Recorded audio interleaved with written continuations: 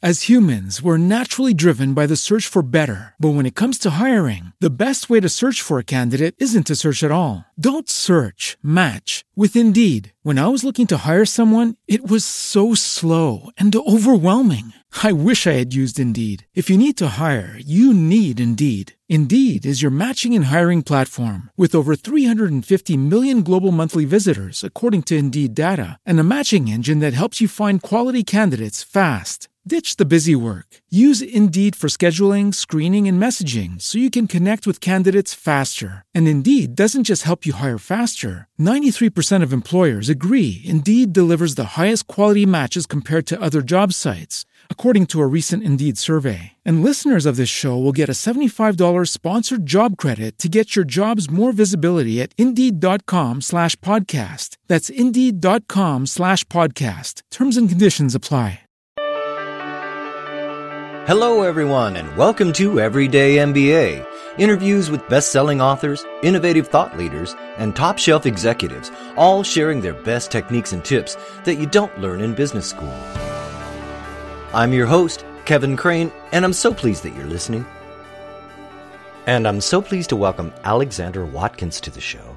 Alexandra is the chief executive of Eat My Words, a branding firm specializing in names that make people smile instead of scratch their heads. She's worked with many great brands that we know, like Amazon, Google, Frito-Lay, and Disney. And she's with us today to talk about her book, Hello, My Name is Awesome, How to Create Brand Names That Stick.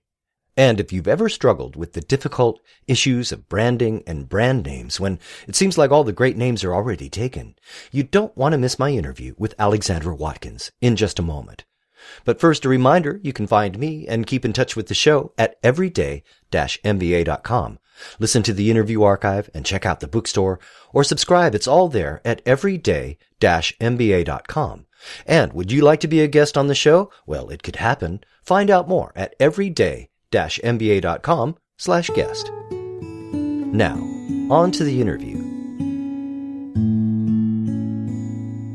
Alexandra Watkins, welcome to Everyday MBA. It seems like so many companies and products these days have names that look like the results of a drunken Scrabble game. You know, I run into that all the time in high tech especially. Why do brands do that? And what is the downside? Well, I think a lot of people do it in fact, I know why people do it. There's a really common misconception that you need to own the exact match domain name of your name, and there are none left. So what happens are pretty much any dictionary word is gone. So what happens is people try to get really creative and spell names really bad ways, not realizing all of the pitfalls. So one I talk about a lot is a startup that was named Bot. And you hear the word bot and it could be spelled B-O-T, like a chat bot, or bot like you bought the farm, which they eventually did. And they spelled their name B-A-W-T-E. So they were constantly having to explain it and, tell people how to pronounce it too, because it wasn't obvious. When I do speaking engagements at all these business schools, I always ask the students, how do you pronounce this name? And half the class thinks that it's Bate, not bot. So what happens is companies do that thinking that they're being clever and wanting to only spend $9.95 on a domain name on GoDaddy, which I get. And they end up having a domain name or a business name that they end up apologizing for. And anytime you apologize for your name, you're essentially devaluing your brand. So what's your recommendation? Certainly everyone struggles with getting a URL for their business or their brand. What are your strategies and tactics to get an available domain name? The easiest thing to do is just add a modifier. Unbeknownst to a lot of people, many companies have modifiers or start out with modifier words. I'll give you some examples. For the first 13 years they were in business, Tesla was not at Tesla.com. They were at TeslaMotors.com. Elon Musk paid $11 million to finally get that domain name. Nobody expects anyone to have an exact match domain name anymore. So that's strategy number one. And one way around it is not to do this.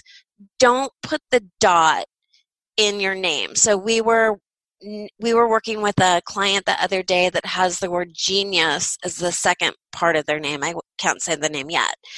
But I advise them, don't spell your name, blank genius, GENI .US. Anytime you start adding the dots in, like you might remember delicious with all the dots, it makes people crazy.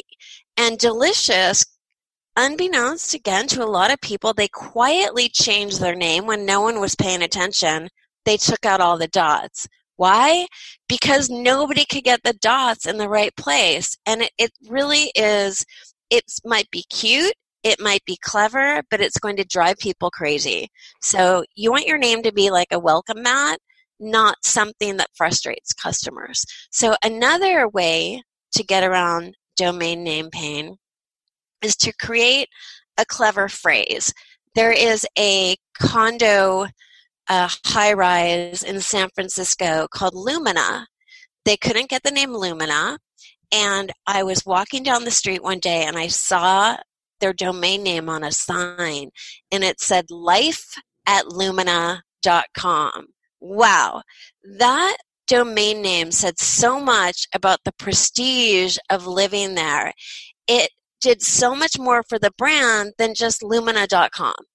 So having that exact match domain name is nice, but there's a lot more you can do when you add a couple words that aren't just a straight modifier, that you're actually creating a phrase. Another one that I absolutely love, and this is like maybe stepping out of your comfort zone a little bit, but I highly encourage it. There is a peanut butter brand called Peanut Butter & Co. Their domain name is ilovepeanutbutter.com. Why is that great? Well, it's easier to remember. I came in contact with them at the Fancy Food Show, and there was no less than 14 peanut butter vendors there. I love peanut butter. I saw that banner with their domain name and fell in love. And when I came back from the Fancy Food Show and I was like, out of the food coma fog, that's the name I remembered. And I went to ilovepeanutbutter.com and I realized that Peanut Butter & Co. has the domain name peanutbutterandco.com, but it redirects to I Love Peanut Butter. Why? It's the name that people love. It's the one that they remember. Who wouldn't want to give out their email address? I would. Alexandra at ilovepeanutbutter.com. So the exercise of going through and deciding what URLs are available and aren't available and how it may or may not work can actually lead to even a more thoughtful approach to the brand name to begin with. And you say getting the brand name right, your brand name right, can have a real magical effect. What are the characteristics of a great brand name that I should be looking for if I'm looking to brand my organization? Well, just right off the top of the bat, your name should be easy. Just these are the givens. Like start here. Your name should be easy and intuitive for people to spell and pronounce. If you can have those two things, you're off to a great start. Don't make your name mysterious. People want to feel smart and like they get it, not that they're clueless or confused. I have in my book something called the Smile and Scratch Test. Smile is an acronym for the 5 qualities that make a name great. Scratch is an acronym for when to scratch it off the list. So some of those smile characteristics are it's suggestive. It should suggest something about your brand to make a positive brand experience and give that little hint that people need. It should be memorable. And for memorable names, they should be rooted in the familiar. An example of that is Leapfrog. We hear the name Leapfrog. We might not have ever heard of the name of the kids' toy company, Educational Toys. But as soon as you hear the name Leapfrog, it's easy for your brain to remember it because we're associating it with something we already know, the childhood game of Leapfrog, right? Right. Then imagery is the eye in Smile. It really helps if your name has some imagery when people hear it. Again, making it more memorable by having it associated with a picture that we can lock in. So later, when you're trying to recall a name and you're searching for it in your brain's dusty filing cabinet, the names that we latched onto a picture are the ones we're going to remember more. And I can give you an example of this just by talking about people's names. Everyone has a story like this. My story is Wilma. Wilma was a masseuse I had. I knew her for all of 55 minutes. I have never forgotten her name. Why? Just as soon as I heard it, I thought of Wilma Flintstone. And we all know people with those type of names. We've all met them, and we can all recall them, right? A helicopter pilot I met one time in New Zealand named Chopper, a woman named Daisy, a guy named Forrest. So those are the names we remember. And the same is true with brand names. You hear a name like Timberland, and you can imagine, a lush green forest with a babbling brook and tweeting little birds. So those are the names that have imagery. So try to get a name with imagery.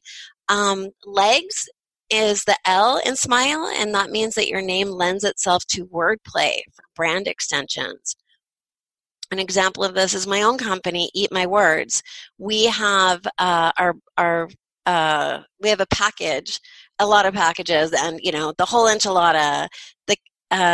We have something called Snack and Signature Dish and Supermarket Special. So that's where we're having fun with our name, and it has legs. A great example of legs is there's a new 55 plus retirement community that was inspired by the songs of Jimmy Buffett. And he's part of this. They didn't just rip him off, but they're called Latitude Margaritaville. And this name has legs. The street names in these retirement communities are all inspired by his laid-back lifestyle. So there are street names like Tiki Terrace, Flip Flop Court, Land Shark Boulevard, right? The pet spa is called the Barcaritaville Pet Spa. And the business center is called the Coconut Telegraph. That's a name with legs. And then finally, the E in Smile stands for emotional. That means emotional connection. You want a name that resonates with people and doesn't go right over their head. Hi, this is Nicole Airtas, author of Free Range Brands, and you are listening to Everyday MBA with Kevin Crane. Do you want to be a guest on Everyday MBA? Well, it could happen. Join our alumni of best-selling authors and top-shelf executives in an interview of your own. Are you an author, a thought leader, an entrepreneur, or a consultant? Be a guest. Talk about your ideas, why they're important, and what your recommendations are for our listeners. Find out more at everyday-mba.com/guest. That's everyday-mba.com/guest. You're listening to Everyday MBA. Our guest today is Alexandra Watkins. Her book is Hello, My Name is Awesome, How to Create Brand Names That Stick. You can get your copy at the Everyday MBA bookstore at everyday-mba.com/bookstore. Alexandra, we talked about the characteristics of a great and a killer brand name using the SMILE acronym to guide our thought process. But what about brand names that we should scratch off the list? Tell us how that works.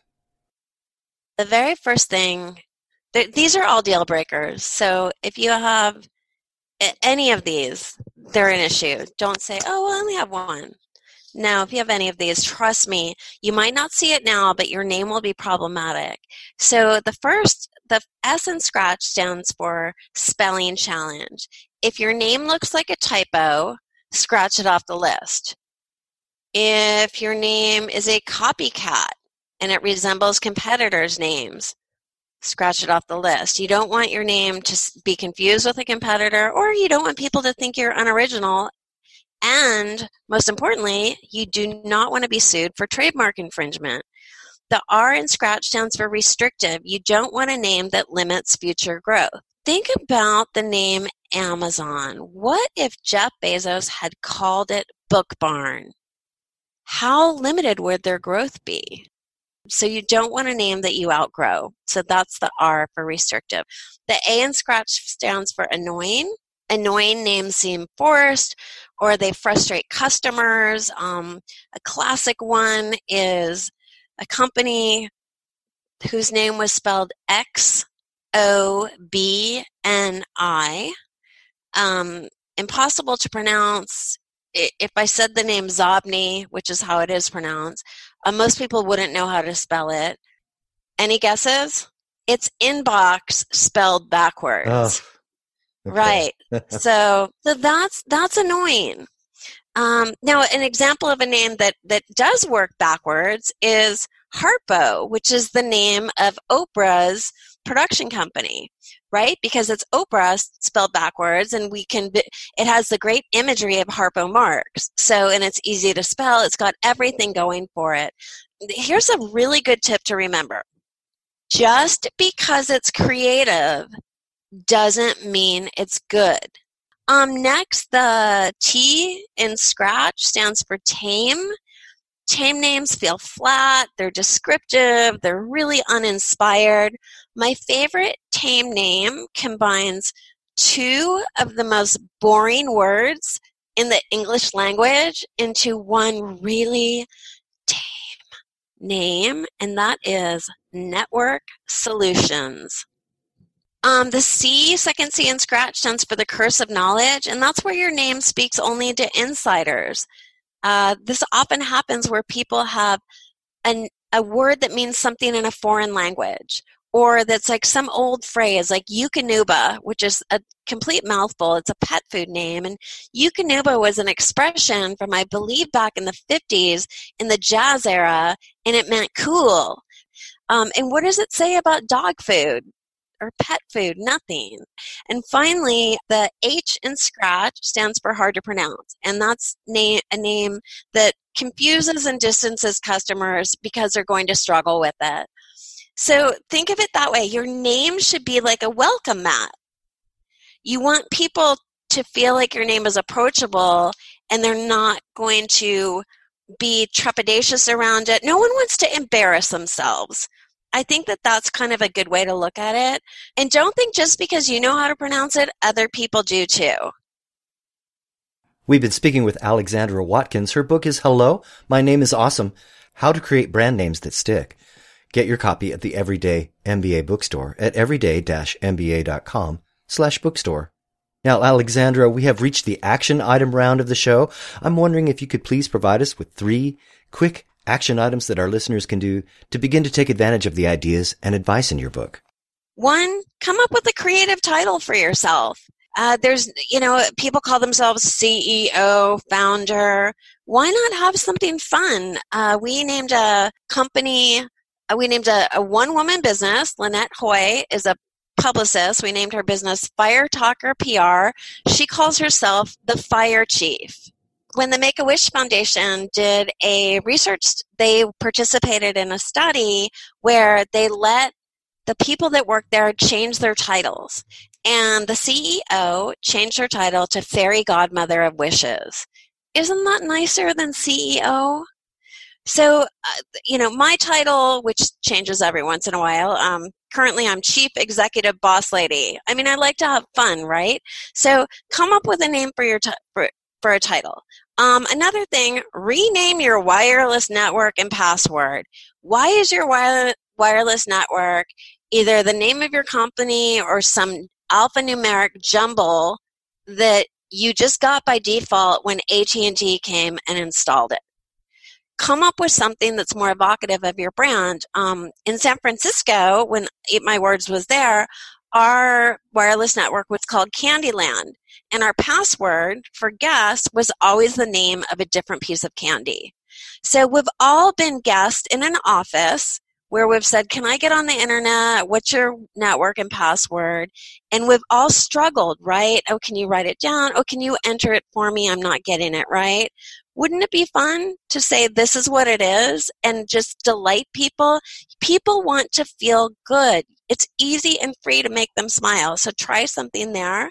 And by the way, just really quickly, something that is another one of those fun, unexpected domain name workarounds is a turkey company called Greenberg Smoked Turkeys, and their domain name is gobblegobble.com. So that would be a fun, I'm sorry. Yes, yeah.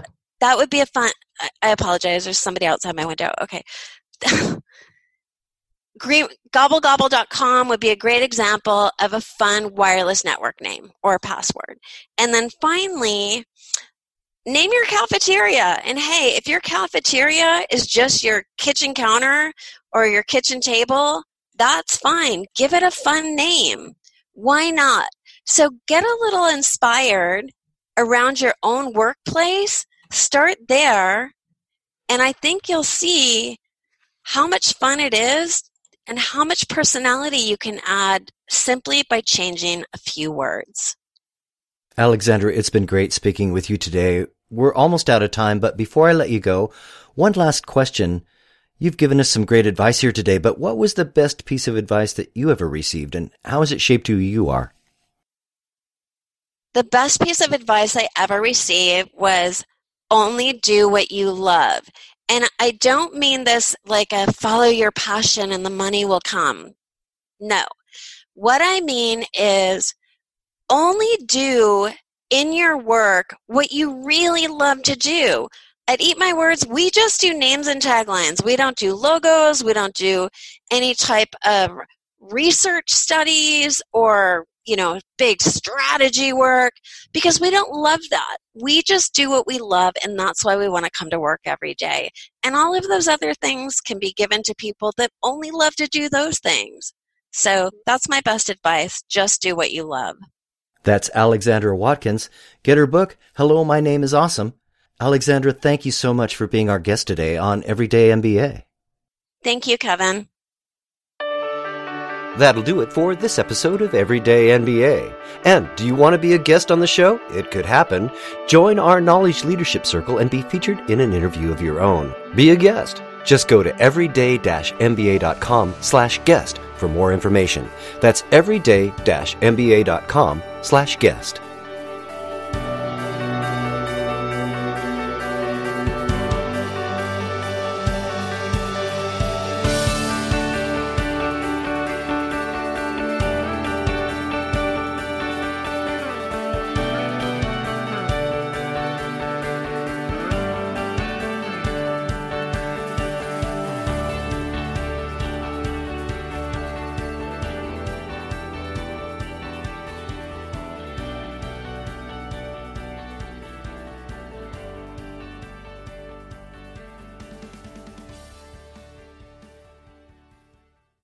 As humans, we're naturally driven by the search for better. But when it comes to hiring, the best way to search for a candidate isn't to search at all. Don't search, match with Indeed. When I was looking to hire someone, it was so slow and overwhelming. I wish I had used Indeed. If you need to hire, you need Indeed. Indeed is your matching and hiring platform with over 350 million global monthly visitors, according to Indeed data, and a matching engine that helps you find quality candidates fast. Ditch the busy work. Use Indeed for scheduling, screening, and messaging so you can connect with candidates faster. And Indeed doesn't just help you hire faster. 93% of employers agree Indeed delivers the highest quality matches compared to other job sites, according to a recent Indeed survey. And listeners of this show will get a $75 sponsored job credit to get your jobs more visibility at Indeed.com/podcast. That's Indeed.com/podcast. Terms and conditions apply.